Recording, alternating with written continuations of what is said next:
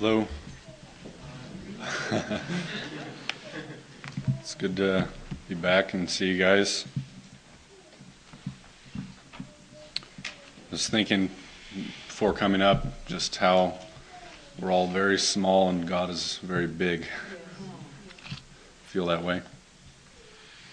Well, Charles asked me to share about the trip that I just took, so that's what I was going to share on, the things that have taken place in the past 3.5 or 4 months.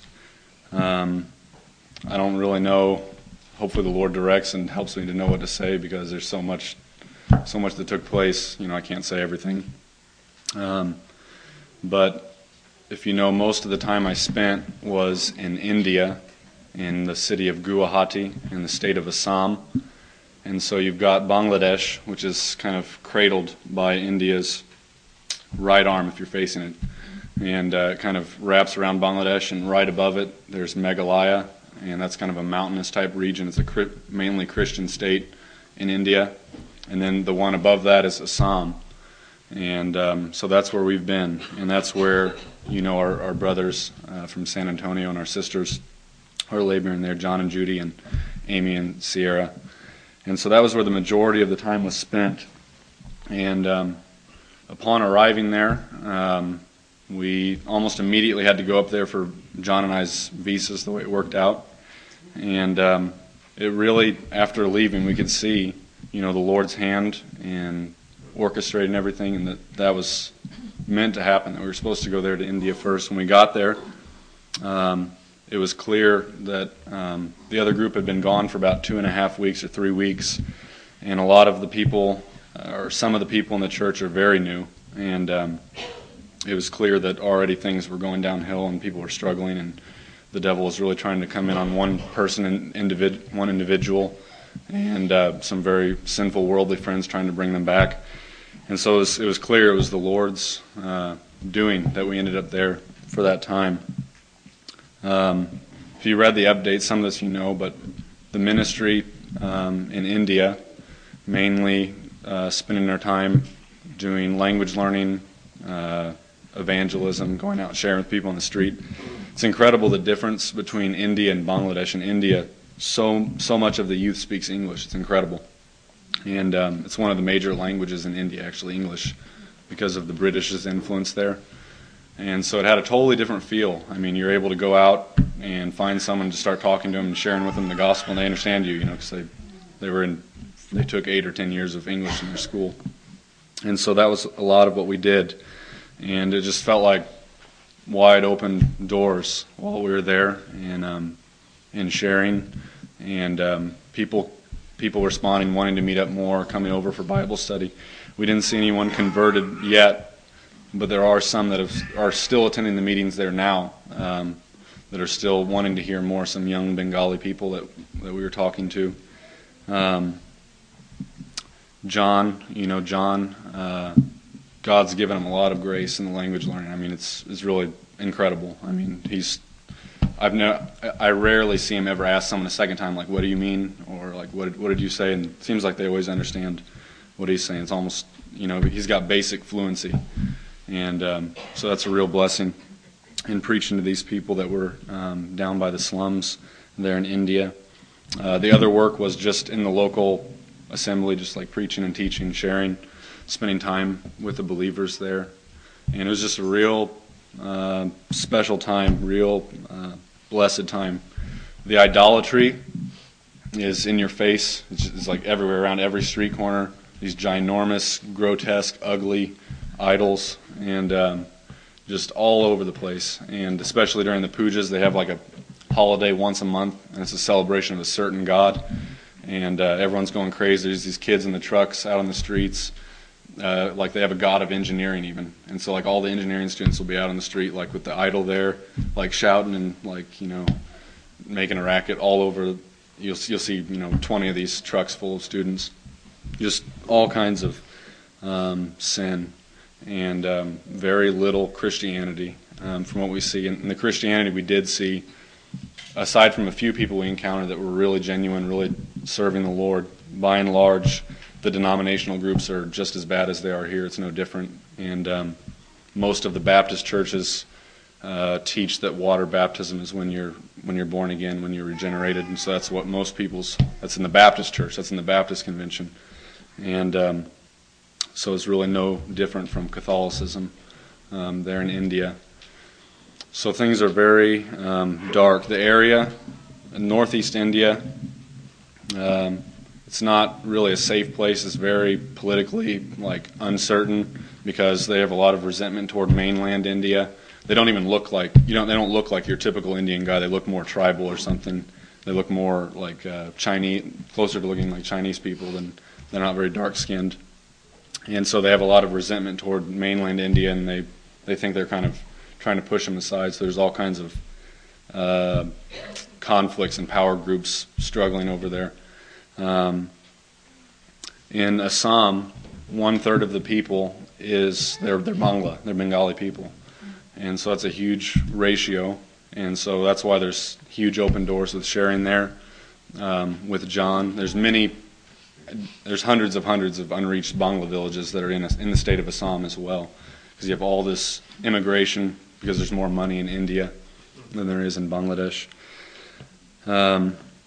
As far as some of the stuff we saw, encouraging things, just the Lord really helping in the time we were there with the saints, and it was just totally different by the time we left with the group, the feeling we had when we left and when we first arrived, and so that was wonderful. The San Antonio group had returned by then when we left, and in one of the young man's family, it looks like maybe his sister was converted. She's still kind of growing and stuff, but not only her sister, but possibly his parents, and I haven't heard the full details, except maybe that a week ago he went in to the house and saw his mother weeping, and he asked her, why are you weeping? And she said, it's not because I'm sad, it's for joy, that Jesus would take away my sins. And she had taken off the red thing from her forehead, and even though it's not strongly like a Hindu type, it's not strongly religious, it's more cultural, but still she didn't want to have any part with it.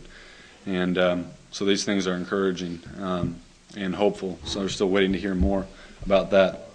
But this young man, even while we were there, he was called back to the village.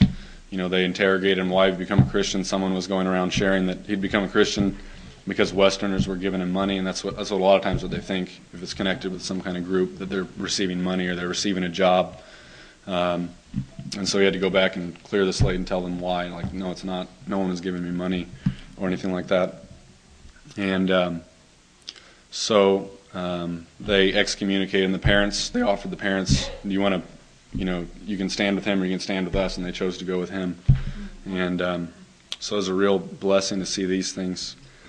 I told you guys, I think, about the Hizras, this outcast society of transgender. They're cast out of their families when they're young, grew up under a guru, and how the Lord answered prayer in bringing them to the Bible study. And I think that the group's still having some contact with them.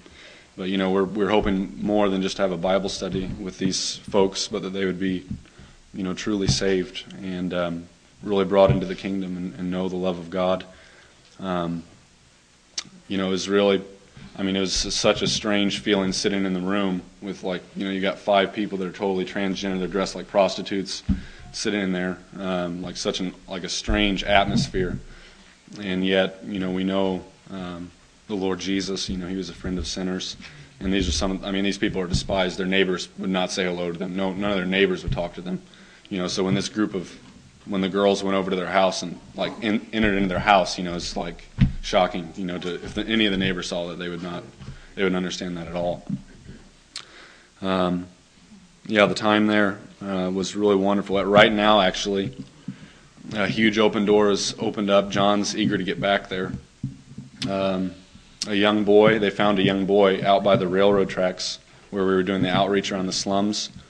And our brother Manash, he found this young boy unconscious laying by the railroad track.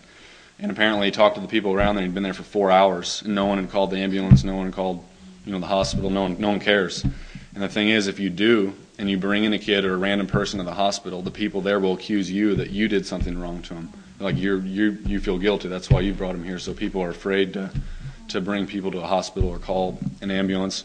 And they were accusing Monash while he was there, taking care of this boy. And they found out he was severely dehydrated. He told them that he had run away from home, and his mother had just died 3 months earlier. She died on a bus giving birth to a baby. The baby and the mom died. And his dad remarried a woman. She was a liar. She accused him of some things. His dad beat him. And it's very common, very normal in a typical Bangla home. I mean, for the parent to beat the child, like not in a good type of way. And so he ran away, but didn't have the wits about him to take care of himself. And so they've taken this boy and actually to their house now. They're in Guwahati, John and Judy, and he's a Bengali kid, and he's slowly starting to recuperate. But the thing I wanted to share was that when they did that, it spoke volumes to all the slum people and stuff like that. And it seems like tons of Bengali people are starting to come to the meetings now there. And it's like they thought, well, maybe there is something to what they're saying, and there's a visible manifestation, of the love of Christ, which is what we've been praying for. We've been desiring that, to show mercy and love, and more than just sharing the gospel, which is good, but really reaching the conscience, speaking to the heart. And so that was our time in Bangladesh, in India, which is very, very wonderful time, very glad memories, and very blessed of the Lord. And then we went down to Bangladesh on our way back. We rode with this man who's a professing believer. John was witnessing to him. We rode with him actually on our way there to India. And so we rode with him back. And he took us by this lady's house who was dying of throat cancer. So we got to go in there, and John prayed for this woman. But it was something like the first thing we saw on our way back to Bangladesh is this woman maybe had 2 days left, just in absolute agony on this bed, in this back room. And so that was very sobering as we were heading back. We went back. We stayed. We stayed for a week in Dhaka, and then for 3 more weeks in John's village, which is called Dubaura. It's basically like a village. And so that's where we've been for the past month. It's totally way different than India. It doesn't feel like India at all. There, no one speaks English. So there I was really starting to pick up the language more. I was being forced to listen to it all the time and be around it. And there, most of the time was spent just in language stuff, prayer and whatnot. And then what we would do is we'd go out in the evenings to local tea shops.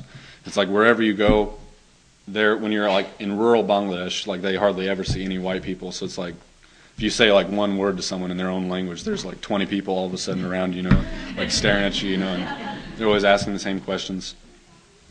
So that was the time that John and I had together was good in doing that. Did all of our stuff at a well. He's got a tube well, outside of his house, a community well.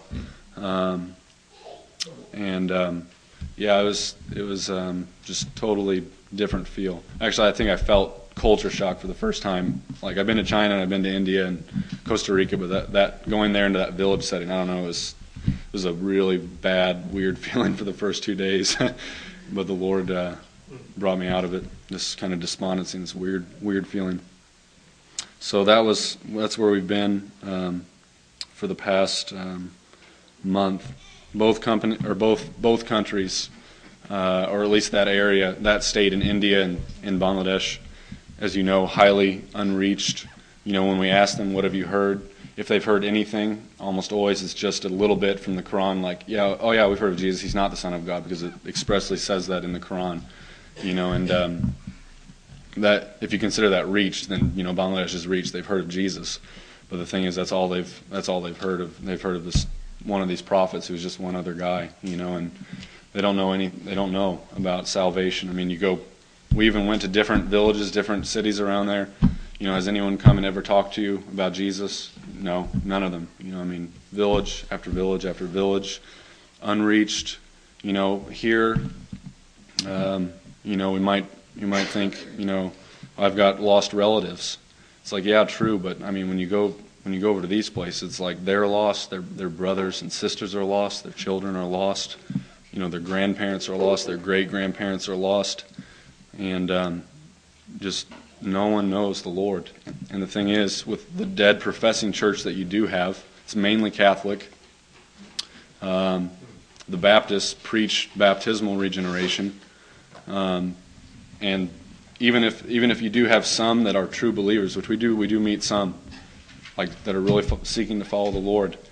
By and large, everyone's terrified of the Bengali people because they're predominantly Muslim. It's the tribal people who are predominantly Christian. And so they're terrified. No one, they're trying, maybe we'll start a school and we'll try to witness to the Islamic children, but everyone's just clammed up, and to think of going out and just start sharing with people is, they think that unthinkable. But the truth is, by and large, if you do, or at least as Westerners, because they have respect for you and they're willing, they'll hear you out. Like everything John has to say, they'll listen to respectfully, and so that's one advantage, to being a Westerner. But even then, we had people that were really angry with us and seemingly threatening, except that the majority of the crowd would shoo the person off, because they don't care too. By and large, they're not heavily Islamic, but there are heavily Islamic groups there. It's not like safe or anything. So that was what it was like there in the village. Both countries super corrupt. The government super corrupt. Police, if you want them to do something for you, you've got to pay them money. If there's a traffic accident, whoever has the most money, it's not their fault. We've heard about that repeatedly. Begging everywhere. Just handicapped people in the streets everywhere you go. Just masses of them, and tons of orphans. So that's what it was like in this area. John's plans right now are he plans on going back around January 20th.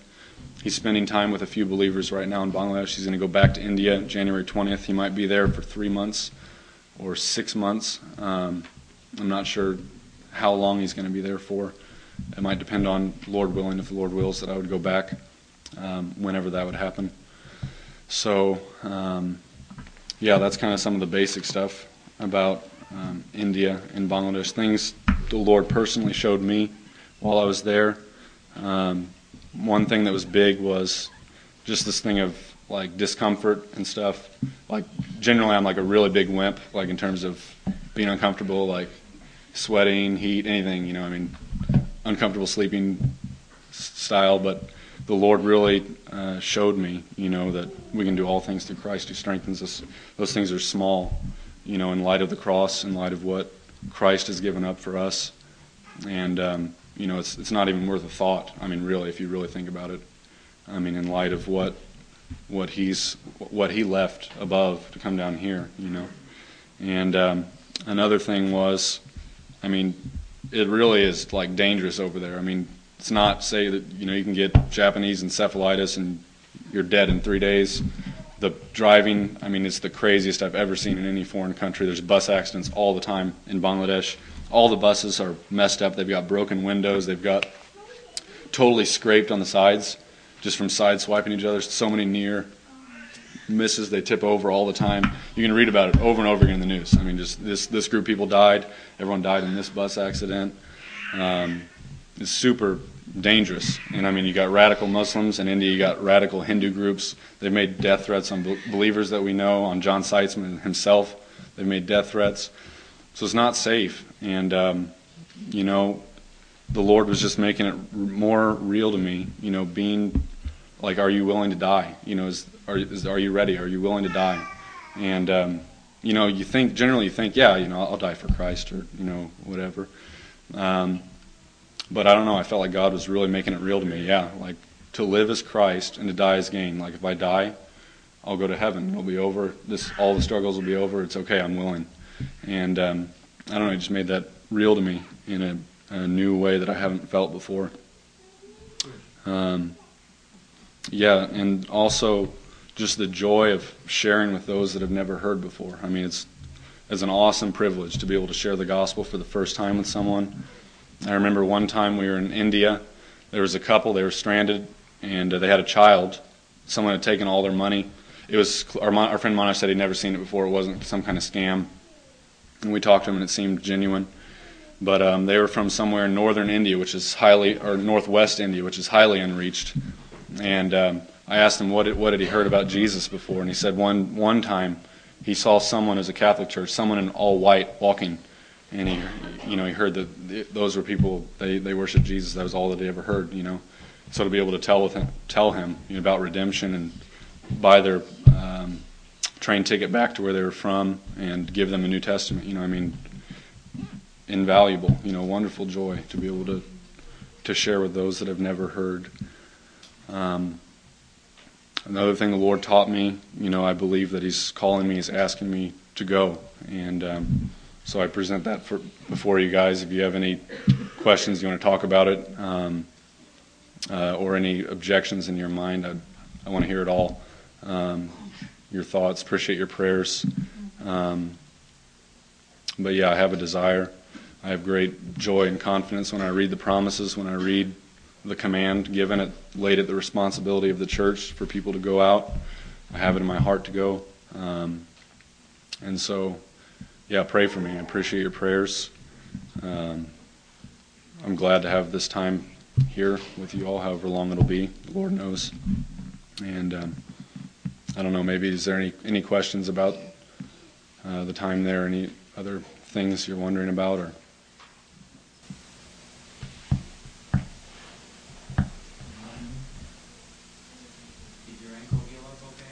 yeah, it's getting better now.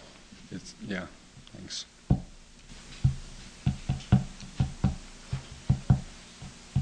If the Lord leads you back, how long are you thinking of going back for? Yeah, if I have the blessing of the church, and everything's green lights, I would like to go back as soon as possible probably after the fellowship conference.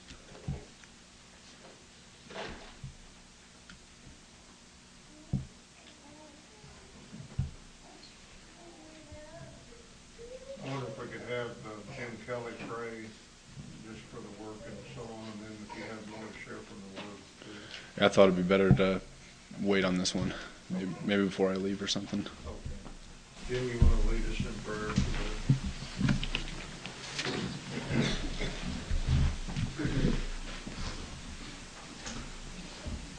Father, we are grateful today for your hand of mercy and protection upon Ryan and John.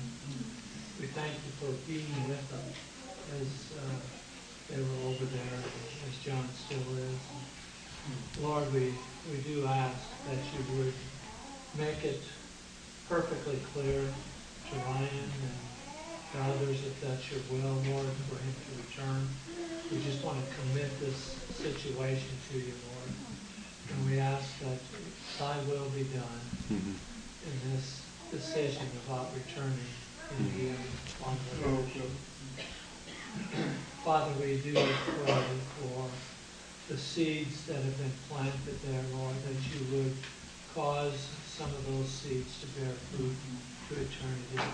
We pray that you would encourage John in these days, continue to have your hand upon him. Thank you for his devotion to you. Thank you for the simplicity of his mindset to just be devoted to you and want to serve you, and just ask that you would provide for him, protect him, grant open doors for the word. Pray that the church would grow and be strengthened by your Spirit. We pray that your Holy Spirit would be upon the work there in India and in Bangladesh. That your name would be exalted in that place. That the name of Christ would go forth. That you would be reconciling sinners to yourself. We just commit it to you, Lord. Thank you for your mercies over these past months for Ryan.